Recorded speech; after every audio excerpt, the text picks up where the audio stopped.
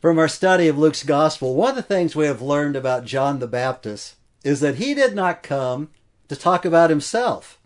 He did not come to lift himself up. He did not come to promote himself. But he came to bear witness to the Son of God. It was his privilege to present Christ to the nation, preaching of baptism, repentance for the forgiveness of sins, and his ministry was to make ready the way of the Lord. But because John's preaching was so effective, and so many people were coming to be baptized for the forgiveness of their sins, it raised their expectations. They were wondering in their hearts as to whether John was the Christ. Maybe John is the Christ. Maybe he's the promised Messiah.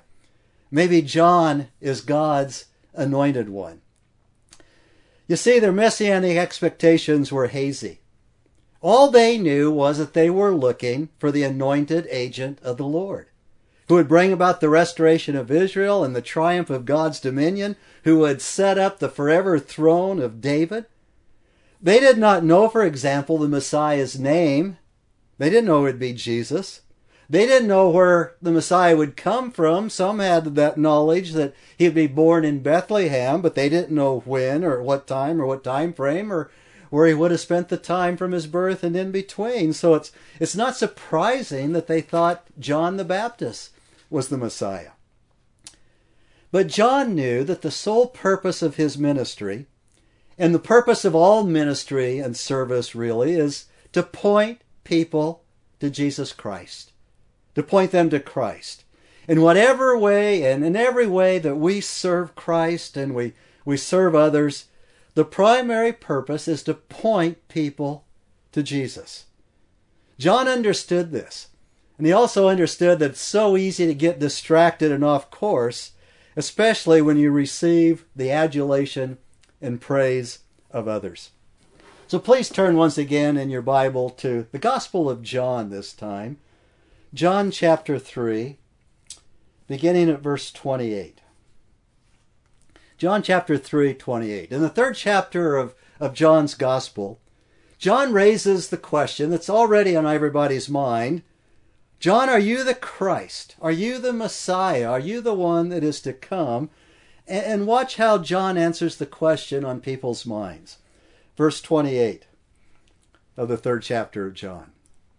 He said, "You yourselves are my witnesses that I said, I am not the Christ, but I have been sent ahead of him." And then to help the people understand this, what John's role in ministry truly is, he uses a vivid word picture here. The picture of that of a bride and a bridegroom, and the one that he calls the friend of the bride. Verse 29, he says, "He who has the bride is the bridegroom. But the friend of the bridegroom who stands and hears him rejoices greatly because of the bridegroom's voice. So this joy of mine has been made full." At a first century Jewish wedding ceremony, it was part of the fun, it was part of the anticipation that no one really knew at what time the bridegroom would arrive. They didn't know. There was no set time, and it was part of the ceremony and the fun and the joy of the whole thing was, when's he going to come? And waiting for him to come. And you remember the parable of the bridesmaids who ran out of oil for their lamps before the groom got there. And the point of the parable was that we are to be ready for the coming of Christ, who is coming for his church, his bride.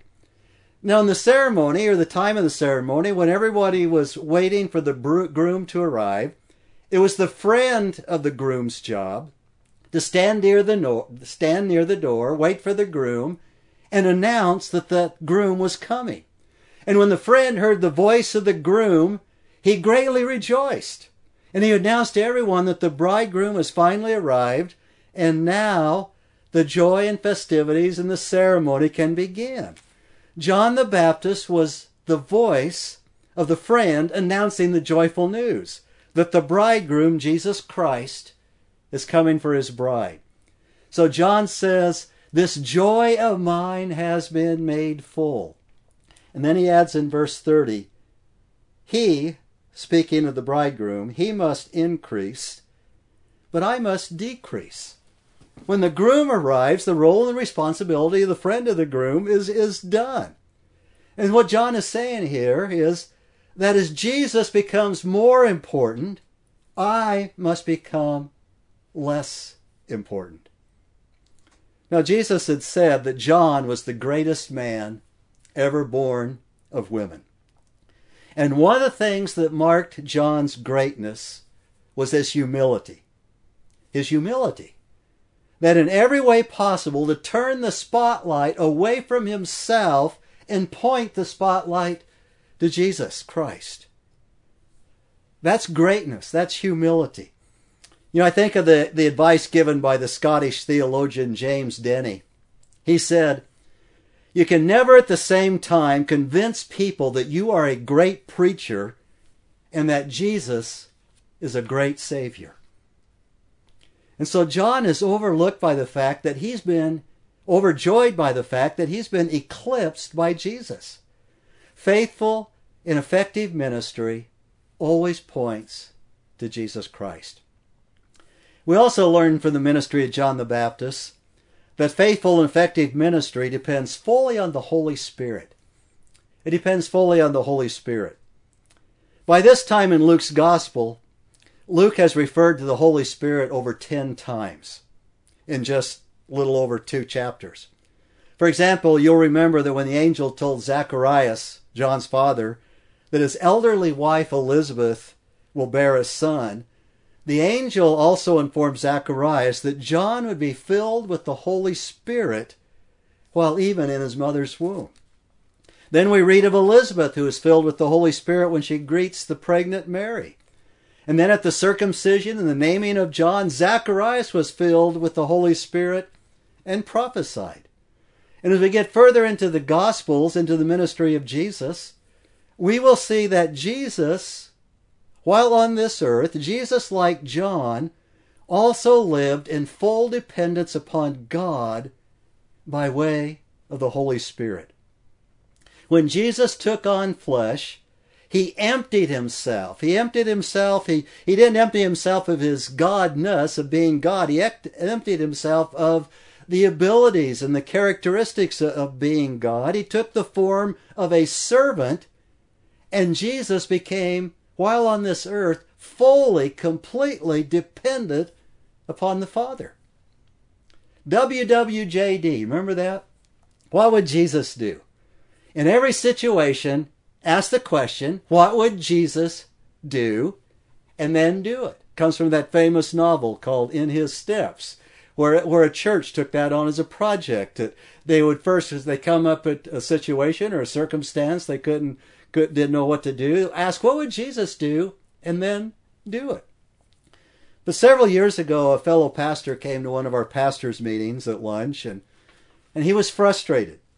He'd just been to a hospital to visit a dying friend. And he said, the problem is, I can't do what Jesus did. I can't heal the sick. I can't cause the lame to walk. And he said, WWJD is a stupid question. But you know, at the very core, we can live, we can serve as Jesus did. Because while on this earth, Jesus lived in complete submission and in total dependence upon his heavenly Father, on his Father. And that's what Jesus did. That is how he served, not in his own strength, but in the power and the strength of the Holy Spirit. Listen to what Jesus said in John chapter 5, verse 30. Jesus said, I can do nothing on my own initiative.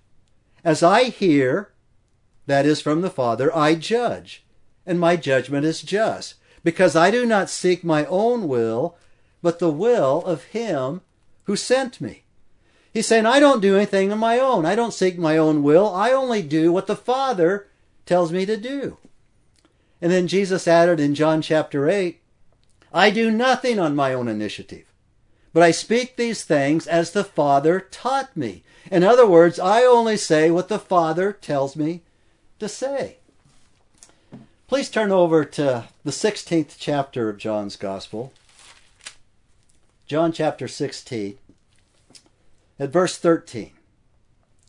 We see how this works out in the Christian life, in the life of the disciples of Christ. In John chapter 16, Jesus is in the upper room with his disciples the night before he went to the cross.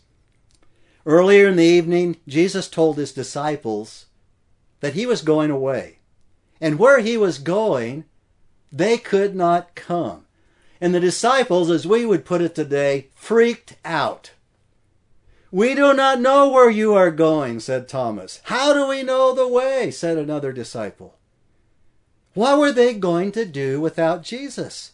They had walked with Jesus and been taught by him for 3 years, a little over 3 years. And during those years, Jesus built into them a total and complete dependency upon him. He had told them in the upper room, "Apart from me, you can do nothing.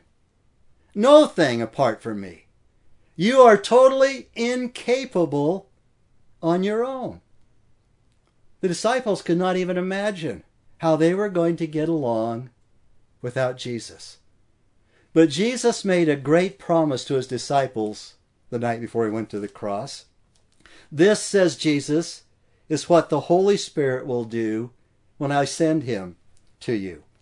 Verse 13 of John chapter 16. "But when he, the Spirit of truth, comes, he will guide you in all the truth. For he will not speak on his own initiative, but whatever he hears, that is from the Father, he will speak, and he will disclose to you what is to come. He will glorify me, for he will take of mine and will disclose it to you." After Jesus rose from the dead, he told his followers to wait in Jerusalem. Wait in Jerusalem. Before you do anything, before you say anything, wait in Jerusalem. Why? Because he would send the promise of his Father. He would send the Holy Spirit, the Comforter, the Helper. And they were to stay in Jerusalem until they were clothed with what Jesus said, power from on high. And at Pentecost, they were all filled with the Holy Spirit. And from that time forth, they would live and serve in complete dependence upon God by way of his Holy Spirit, who filled them, who empowered them for ministry. That's what you do, what Jesus does. So let's go back to Luke chapter 3, verse 15. 15th verse of Luke chapter 3. In response to the people's speculation that John was the Messiah, John solemnly affirms that he's not the Messiah, and he confirms the superiority of Christ, specifically the superiority of Christ's baptism over John's baptism. Begin at verse 15 of John chapter 3. "Now while the people were in a state of expectation and were all wondering in their hearts about John as to whether he was the Christ, John answered and said to them, 'As for me, I baptize you with water. But one is coming who is mightier than I, and I am not fit to untie the thong of his sandal. He will baptize you with the Holy Spirit and fire.'" John says he baptizes with water, but when Christ comes, he will offer a superior baptism to the water baptism. He will baptize you with the Holy Spirit and fire. Now the Greek word is baptizo. We get the word baptize from it. It means to dip, to immerse.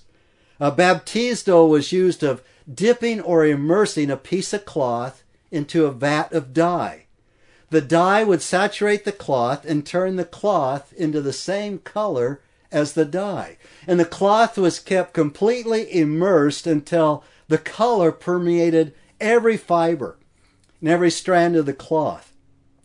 Now, there are several different kinds of baptism mentioned in the Bible, and I'm not talking with water baptism, whether you sprinkle or immerse or infuse, or that's just pour water.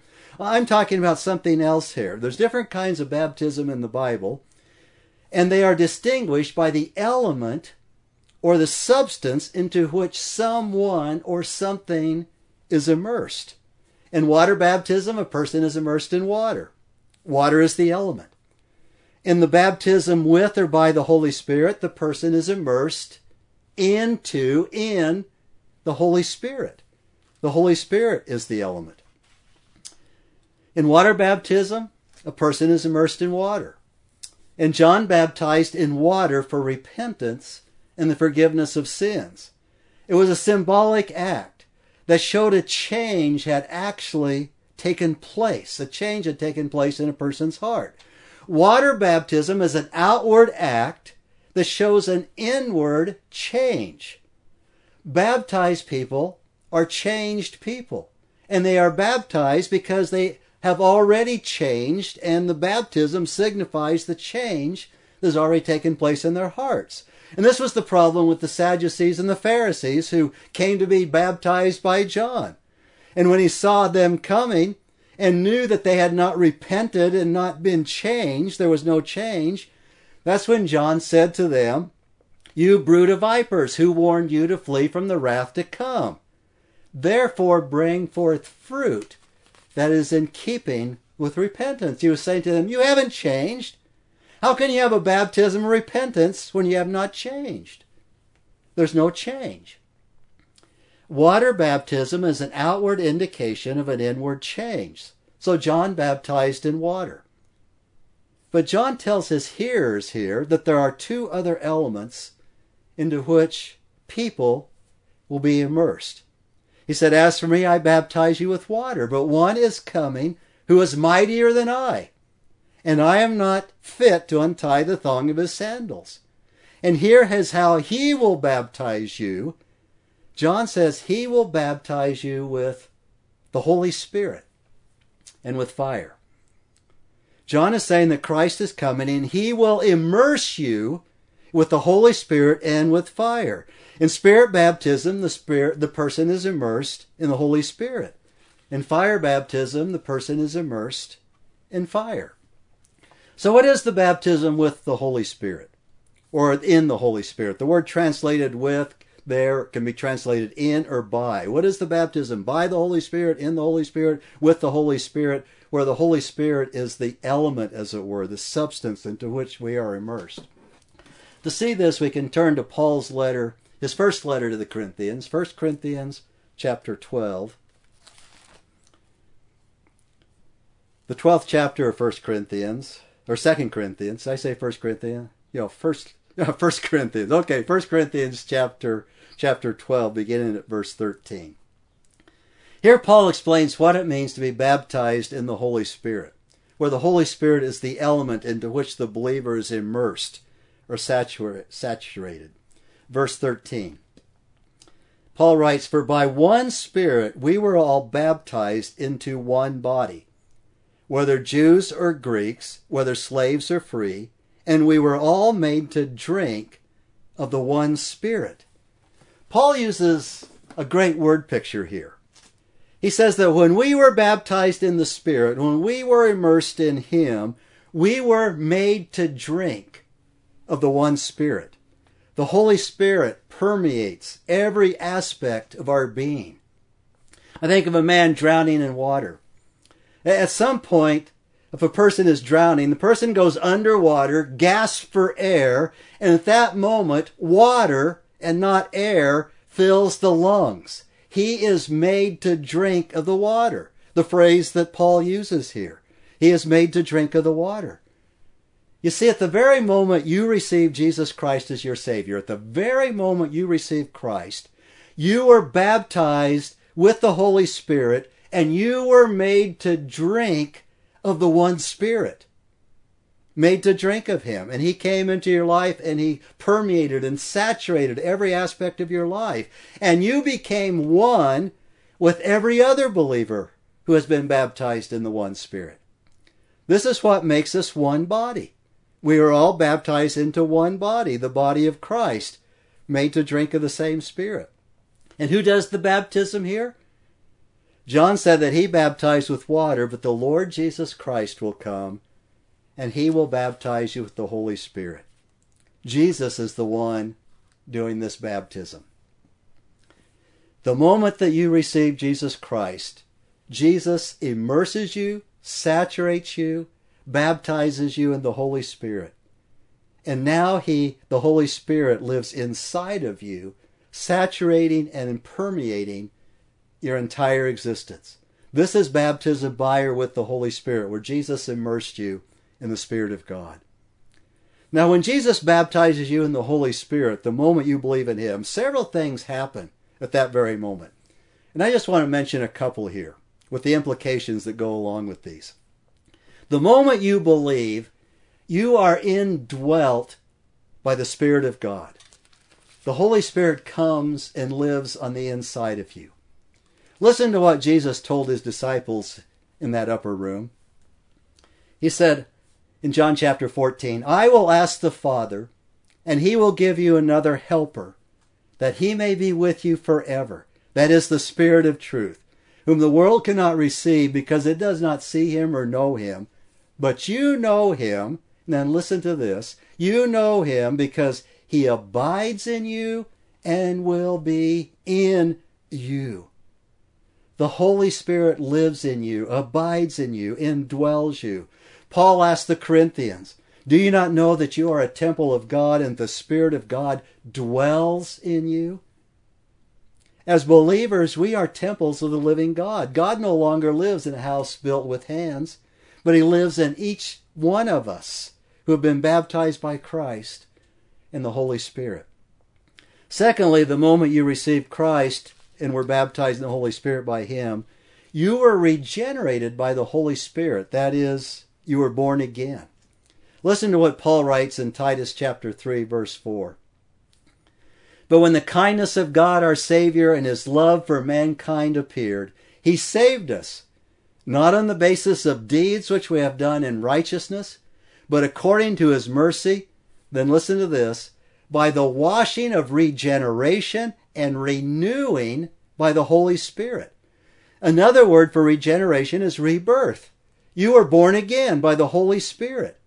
Our rebirth is distinguished from our first birth, when we were conceived physically and inherited our sin nature. Paul says it's a rebirth, it's a new birth.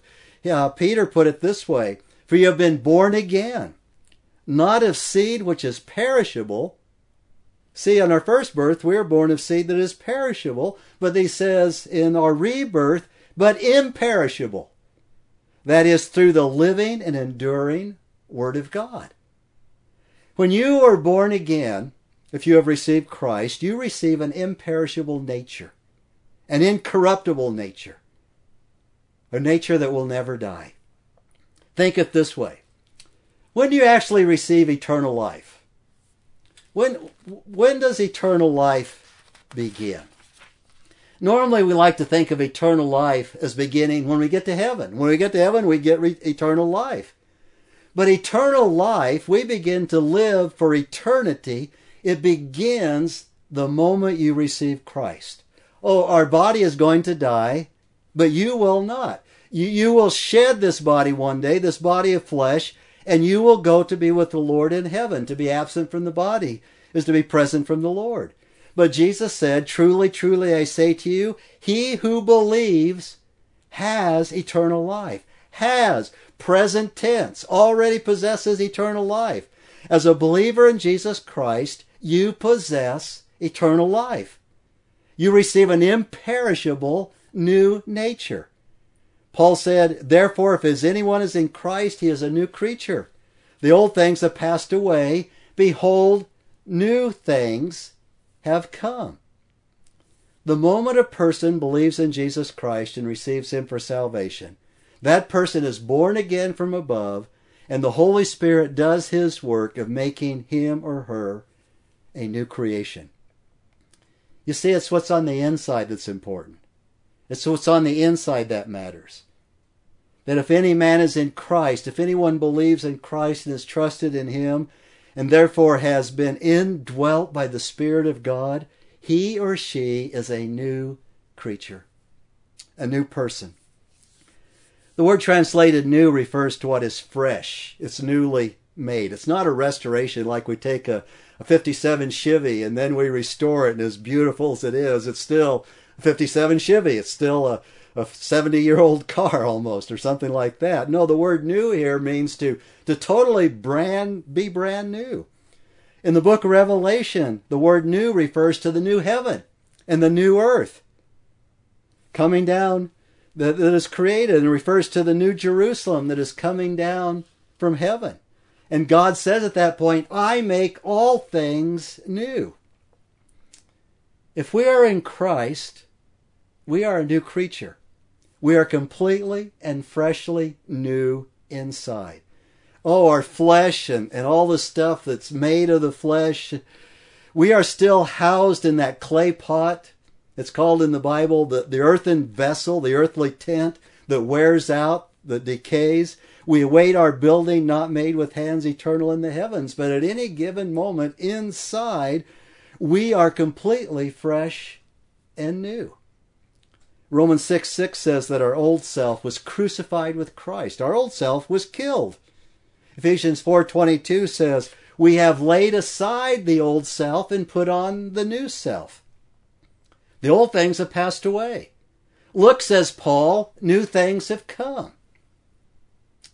And so what are the implications of this?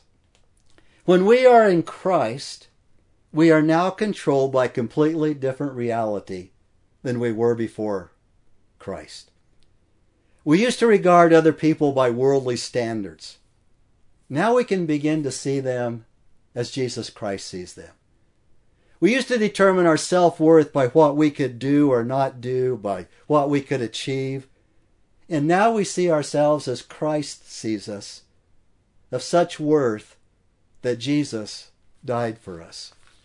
We used to love people based on a performance-based criteria that warranted or deserved our love, and now we can begin to love people unconditionally, as Christ loves us.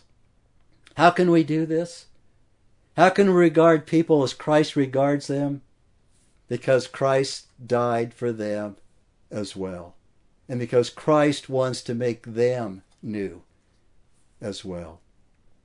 So as new creations, we have the capacity to love our neighbors as ourselves. We have the capacity to grow in the grace and the knowledge of the Lord Jesus Christ. We have the capacity to be transformed into the image of Christ by His Holy Spirit. We have the capacity to serve Christ, the capacity to serve others, using our spiritual gifts that are given to us by who? By the Holy Spirit, who is in us. And that's just a sampling of what happens the moment you receive Jesus Christ. Now, John says that Christ will baptize with the Holy Spirit, but he also says that he will baptize with fire. There's the third element. There's water baptism when a person is immersed in water. There's spirit baptism where a person is immersed in the Holy Spirit. And there is fire baptism when a person is immersed in fire. What does it mean to be baptized in fire? Jesus will immerse people in fire. We use the phrase often baptism by fire to indicate that someone's been through a particularly troubled time. But that is not the baptism of fire that John is talking about here in Luke chapter 3. The baptism of fire is also used to the purifying process where we are refined and sanctified by the Holy Spirit, but that is not the baptism of fire that John is talking about here. John goes on to describe the baptism of fire in the 3rd chapter of Luke. Luke chapter 3, verse 17. Speaking of Christ, John says, his winnowing fork is in his hand to thoroughly clear his threshing floor and to gather the wheat into his barn, and he will burn up the chaff with unquenchable fire. The baptism of fire here refers to the unquenchable fire of judgment. The chaff will be immersed and saturated in unquenchable fire. Unquenchable fire. You see, here is the bad news related to the good news of the gospel of Jesus Christ. You see, everyone born into this world will be baptized by Jesus Christ. Everyone, whoever walks this planet, is going to be baptized by Jesus. And he's either going to baptize them in the Holy Spirit, or he's going to baptize them in unquenchable fire. There's no other option. The last time we saw this, or last week when we saw this, We went to Malachi chapter 4. Remember that? The last chapter, the last book in the Old Testament. Malachi chapter 4, verse 1. For behold, the day is coming, burning like a furnace, and all the arrogant and every evildoer will be chaff. And the day that is coming will set them ablaze, says the Lord of hosts, so that it will leave them neither root nor branch. That's a frightening thing. And it was this fear that drove the multitudes to repent of their sins and be baptized by John. Messiah is going to come, and he's going to come in fiery, blazing judgment that's going to consume the ungodly and turn them into ashes. And he's going to save those who belong to him. He's going to immerse some in the Holy Spirit. He's going to immerse the rest in fire. In Luke's Gospel, fire is frequently a metaphor for judgment. For example, in Luke chapter 9, his disciples James and John came to Jesus and said, after they'd been rejected by some people, and he says, Lord, you want us to command fire to come down from heaven and consume them? Well, at that point, Jesus rebuked them for saying that. But they understood that associated with the Messiah was the consuming fire of judgment on those who dishonored God. In Luke chapter 12, verse 49, Jesus said, I have come to cast fire upon the earth. I have come to cast fire upon the earth. And he added, and how I wish it were already kindled. That is what a holy God thinks of sin. It must be judged. It must be judged. What an incredible statement. Jesus came to burn people up. But maybe the strongest word comes from 2 Thessalonians chapter 1, verse 7. It says, when the Lord Jesus shall be revealed from heaven with his mighty angels in flaming fire, dealing out retribution to those who do not know God, those who do not obey the gospel of our Lord Jesus Christ. You see, when Messiah comes, he comes to separate. John the Baptist had a work of separation. His baptism separated, but it only separated visually. It only separated superficially. There were the baptized and the non-baptized. There were those who were immersed in water, and there were those who had not been immersed in water for repentance and forgiveness of their sins. But when the Messiah comes, when Jesus Christ comes again, his separation is at a supernatural level, at a spiritual level. It's inward. He will separate those who are immersed in the Holy Spirit, those who receive the promises made to Abraham and David, who receive the blessings of salvation, who receive the Holy Spirit and eternal life, and all that it means to be a new creation that is more and more made into the image of Jesus Christ. And then he will separate them from those who are going to be burned eternally in everlasting hell. His winnowing fork is in his hand to thoroughly clear his threshing floor and to gather the wheat into his barn, so he will burn up the chaff with unquenchable fire. Let's pray. Our Heavenly Father, those are sobering, somber words. Lord, we can't even imagine. I think it was R.A. Torrey, the great preacher and Bible teacher, who said one time that only Christians really understand what an eternal hell means, Father. Because as Christians, we know your presence with us. We know that we are indwelt by the Holy Spirit. We know what it's like to have a relationship with you and Jesus Christ. We know what it's like to know your love and your tender mercies and your compassion. But there are so many people in the world, the Bible says the majority of people, who do not know what it's like to have a relationship with Jesus Christ. And they cannot even imagine what an eternal hell is, Lord.